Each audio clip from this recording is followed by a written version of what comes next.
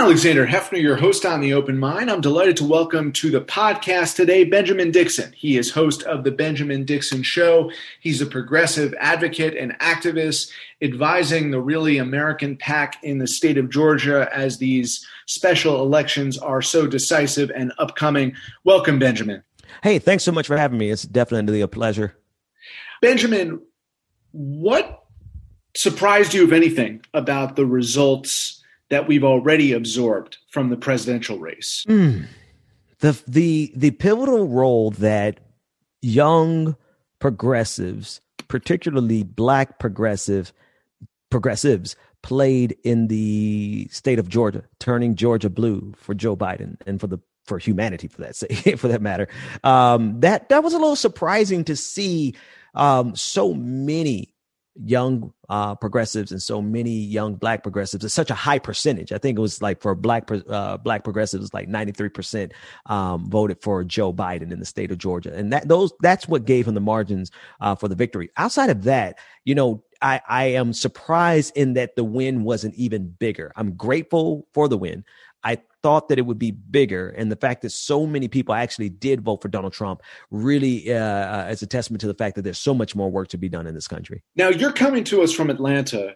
Yeah. There were galvanized supporters of Biden in the city, but in particular, there was an outpouring of support in the suburbs. And this is a more multicultural, multidimensional American suburban experience than in the Nixon era.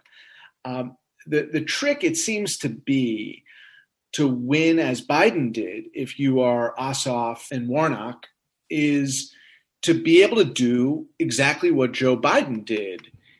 And that is straddling the line between pragmatic center-left politics and progressivism. So as you are organizing right now, do you think that the Ossoff and Warnock messages have crystallized more coherently than before Election Day, November 3rd? Yeah, I think they have crystallized. And to be honest with you, though, I think they crystallized in the wrong fashion. I honestly don't even believe that Joe Biden won the state of Georgia on his own merits. I think Georgia was won by progressive organizers. I think across the country even, and we're starting to see some results, some data that's coming in, and we'll get the full picture of the actual victory as all the voter files are updated. But there were a lot of people who simply did not like Joe Biden, but understood that Donald Trump was an existential crisis, right? He's an existential threat, rather, and that he had to go. And so many people, including myself, even though on any given year, I would never have supported Joe Biden, but of course I went and voted for him. And I encourage all my supporters to go and vote for him.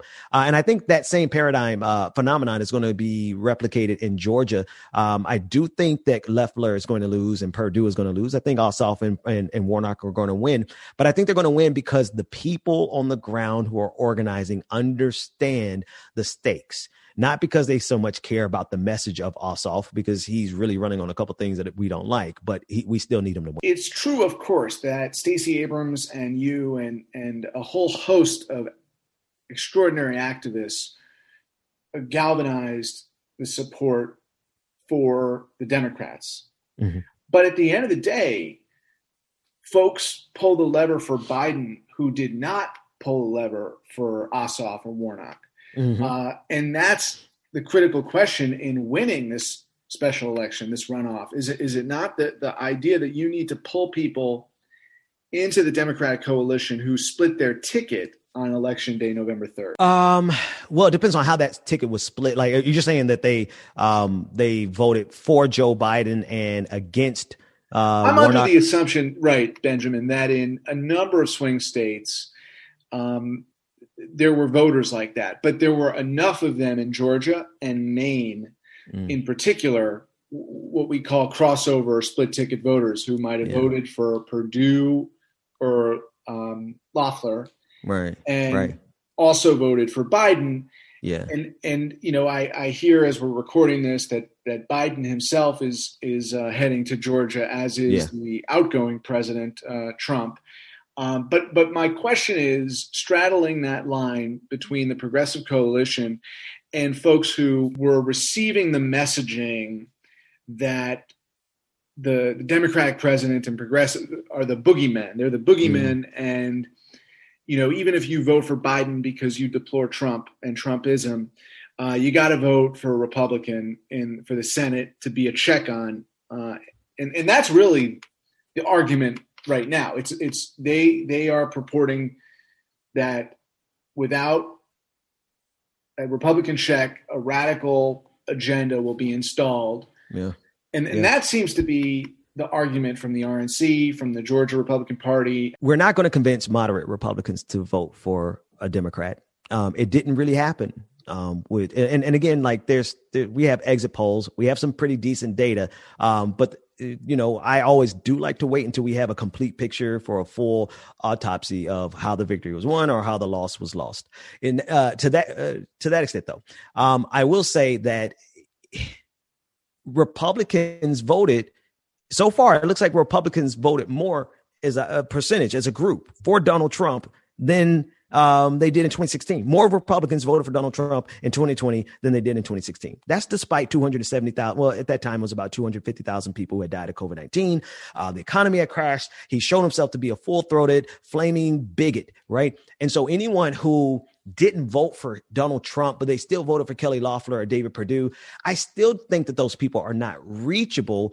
And even if they are reachable, I don't know if they're a big enough percentage. And I think this is the critical point. I don't think that group is a big enough percentage to burn off your progressive base, right? If more Republicans as a percentage voted for Donald Trump in 2020 than in 2016, it does not suggest to you that you should burn your progressive base by going out here trying to straddle the fence and say, we don't support Medicare for all, et cetera, et cetera, et cetera. I think that's a danger gambit. Yeah, gambit. Yeah. Certainly. But I think what you were able to accomplish and other organizers is something that progressives or liberals like Stacey Abrams have not in states that have not swung enough to elect a Democratic governor, senator, or president in the Electoral College. So what happened in Georgia is very distinctive, right? Of bridging potentially coalitions, including the base, while still not alienating some centrist voters or unaffiliated voters. But what is happening in Georgia that didn't happen in Texas, for instance? Well, and I want to be sure because I'm a media guy, right? I broadcast and I do podcasts and I write, the real organizers on the ground that did that work. And many of those organizers are affiliated with like Stacey Abrams and her organization. So shout out to Stacey Abrams from the amazing work that she did and all the people on the ground in Ufat and Black Male Voter Project. One of the things that I know for sure is that there was a concerted effort after 2018 to make sure that not only did we compensate for all of the voter purging that took place by then Secretary of State, who is now the governor, there was a concerted effort to overturn that. So there were hundreds of the voter registration balance of power flipped tremendously, especially after the George Floyd protest. So I think you really have to look at the timing as well as the organizations, the different organizations. The registrations here were just unbelievable, and they were concentrated in minority communities. I think that's the difference. In your capacity as advisor to Really American, what are you suggesting in terms of the deployment of ads? Yeah. Well, my first suggestion to them really wasn't even ads. It was to put money into the hands of the organizations that did the work prior, right? Because they had boots on the ground. And so my number one thing that I say to anyone is if you're going to donate to the organizations who have boots on the ground, even if they're digital boots on the ground, because I know we're in COVID-19. But in terms of Really American, I've known the founder of Really American for some time, and I trust his instinct enough to, say that I would be a senior advisor. And I do like the ads. The ads are provocative, and really it's just they sent them to me to get my opinion. And so far, I've really liked all of them, even though some of them are very aggressive. But I think it's an aggressive fight, and we have to fight fire with fire. So let me ask you about winning this thing. You sound cautiously optimistic. Of course, the Democrats were cautiously optimistic about a number of states that they didn't win in the Electoral College, even though it was a decisive popular vote victory and ultimately decisive in the Electoral College. But it wasn't a sweep. So Right. knowing that, what would be your instinct about what is going to resonate most? Is it nationalizing the race or is it localizing? Oh, that's a wonderful question. Because there are some local issues here in Georgia that, like farmers going bankrupt, the percentage of farmers who are going bankrupt, like that is not a uniquely Georgia problem, but that problem is very serious here in the state. And that problem can be connected to national politics. So I think it is going to be a very diverse approach, right? I think they're going to have to diversify their strategy. They're going to need to nationalize when necessary, localize it when they can get 2 for 1, like the farmer bankruptcies here in the state. I think that they should definitely do that. I also think that they need to ensure, when I say they, I mean everyone, whether it's the DNC or the Democratic Senatorial Committee or whoever, everyone who's involved, all the way down to people like me who don't particularly like the Democratic Party. All of us need to make sure that we're doing our part. Of course, Democrats are going to come here and Joe Biden are going to come here and they're going to try to be as moderate as they possibly can. All we're really asking is that you don't do anything that's going to make our work difficult, because if you need your base to turn out, if you need African Americans to turn out, you can't come out here saying a bunch of things that is going to discourage them from coming out because you're trying to be so moderate and so centrist. Now that we know that Biden is president-elect, can that be employed in a way that is constructive in attending to the local issues? Biden as president will restore the livelihood of farmers, for example. Yeah. No, I think that's wisdom. I think you see here's the distinction here that I think that I feel in what you're saying there, and I think it's important that it be made. If you talk about policy that is going to help people's lives, you will win.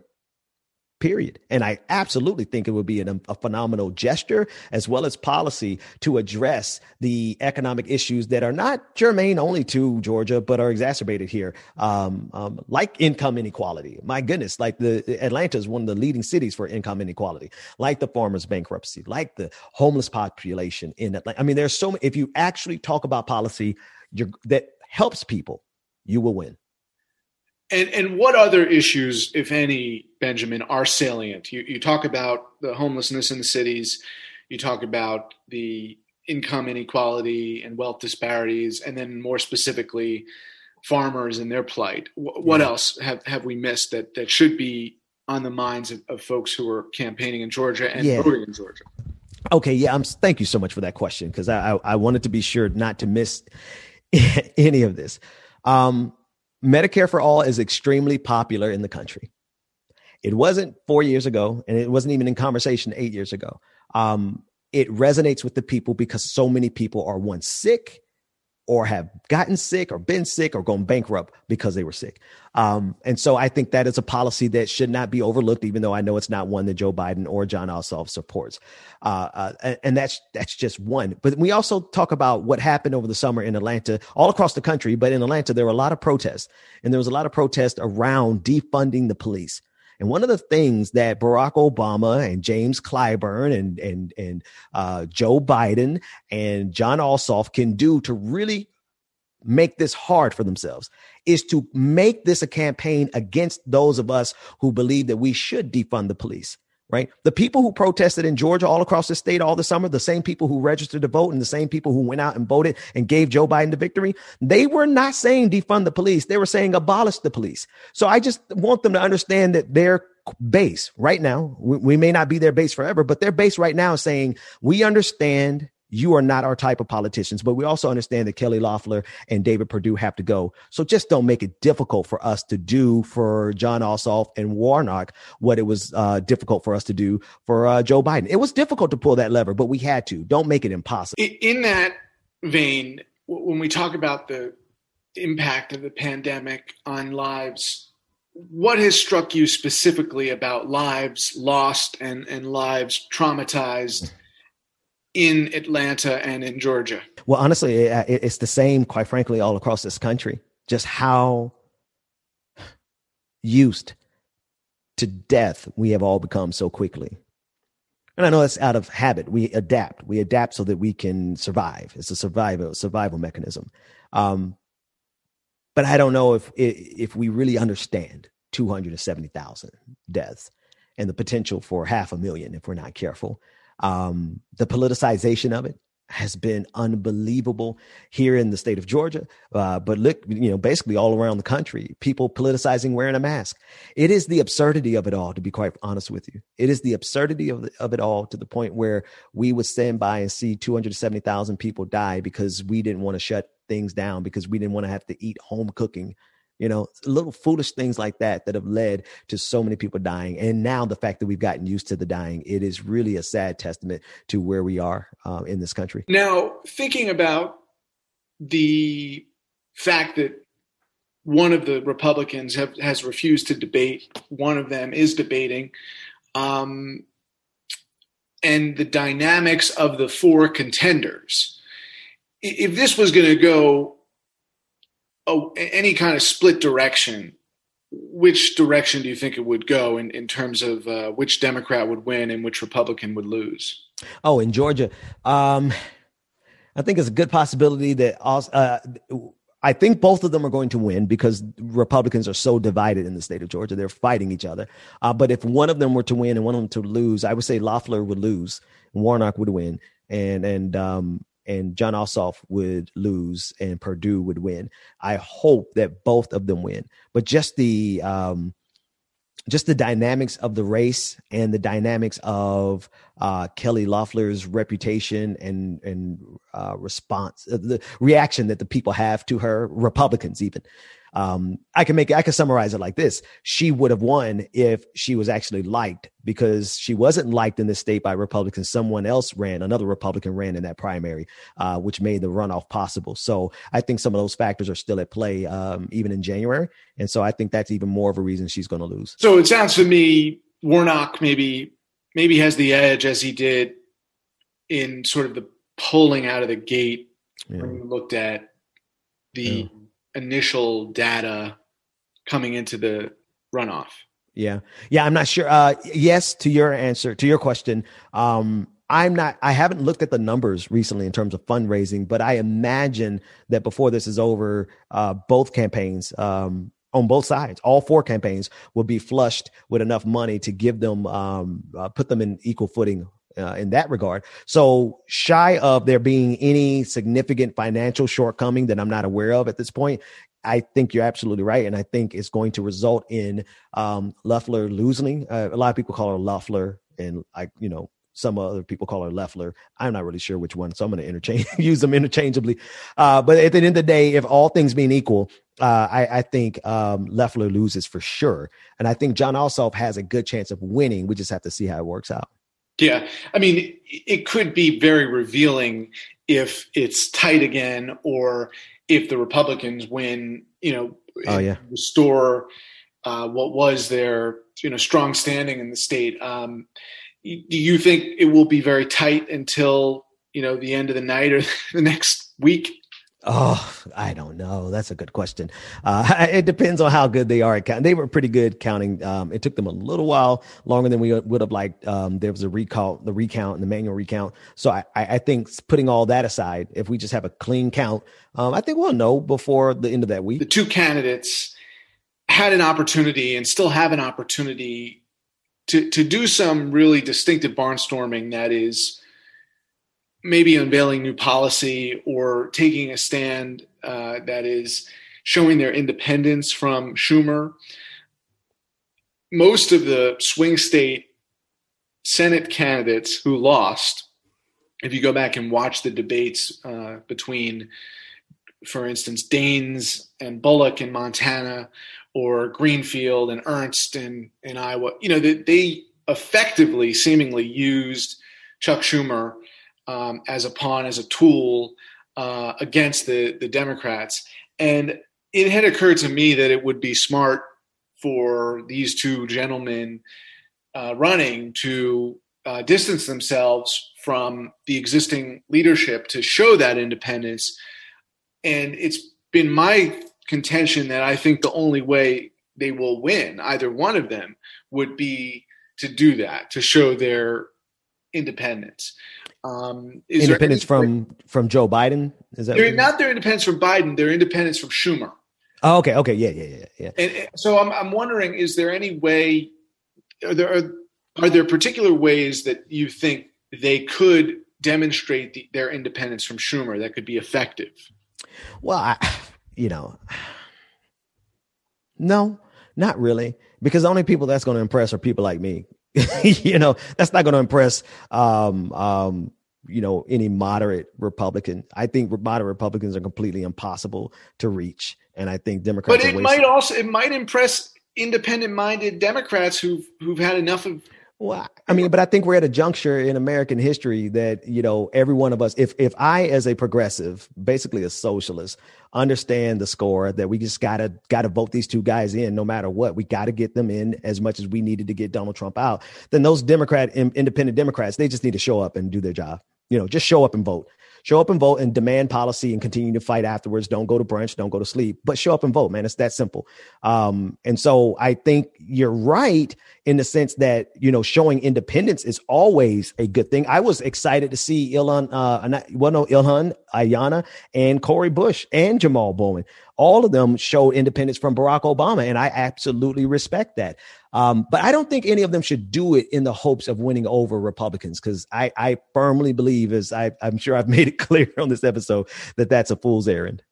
As a final question, are there policies separate from independence from Schumer that you suggest that they embrace that they have not, a position they take or a new policy they unveil that they haven't done yet that you think would really capture the attention of Georgians? You have some really great questions. Thank you for these phenomenal questions, first of all. I would say yes and no. Yes, in that just do what's right. The Green New Deal is what's right. And it affects people in Georgia, right? Let's be sure about that. The Green New Deal is an important policy, especially for people in Georgia. There are conservation issues here. There are water issues, water supply issues. There's a lot of problems that the Green New Deal at least addresses if it doesn't directly solve. And I think the right thing, the policy that they could show independence from, the whole Democratic Party, is to support the Green New Deal. However, they've done their calculus. They've done their math. They've run their campaign strategies. And I don't know how effective it would be for anyone to change this close. We're only 7 weeks away. All we need them to do is to not make it impossible for progressives and young radicals who went out and bit the bullet to vote for Joe Biden. We just need them to not make it impossible for us to go right back out and do the same thing to get them in. So if they're not going to come on board with the Green New Deal, fine. It's so late in the game, we wouldn't believe you anyway. But don't go out there on Axios, John Ossoff, and make it a point and so smugly dismissing the Green New Deal, because we're talking about our children's future and we're talking about the future of the state of Georgia. It is the right thing to do. But if you don't want to support it, don't make it impossible for us to vote for you. Just kind of be mum on the subject, and we'll see everybody in January 5th. It's unfortunate that the Green New Deal has been branded as something difficult for most Democrats to swallow. I think that there was a real opportunity to bring back to the public what were popular programs of the New Deal and the Great Society. Right. And somewhere along the way, you can attribute it to racism and, the way Republicans specifically maligned some of the non-white co-sponsors of the legislation. But somewhere along the way, Benjamin, what was a proud legacy for Democrats on social reform, protecting the economic interests of more people, specifically Roosevelt and Johnson, somehow that got completely strung away from the New Deal, and it just became the Green New Deal. And I final thought, any reflection you want to make on that? I think it was more of a shift in the Democratic Party. I'm 100% confident it's the shift that happened in the Democratic Party, 1976, 1980, and the shift towards the third wave Democrats, the neoliberal wing of the Democratic Party, which I know has kind of become a pejorative, but it actually is an organizing principle inside of the Democratic Party. When I say neoliberal, I don't mean it as an insult. I mean a particular worldview. And once they adopted that particular worldview, we saw a real separation between what the Democratic Party did in earnest for working people and for marginalized communities, and what they just gave us rhetoric around. We got rhetoric. We've had rhetoric from the Democrats. We've gotten a couple things. I'm grateful for Obamacare. I signed up for Obamacare because as a business owner, I needed it, right? But we still need more, and we deserve more, because we all pay into the system. We all pay our taxes. We all give them our labor. We all give them our consumption. We give them everything. And I don't think it's socialism to ask for something in return. Benjamin Dixon, thank you so much for your insight today. Thank you so much for having me.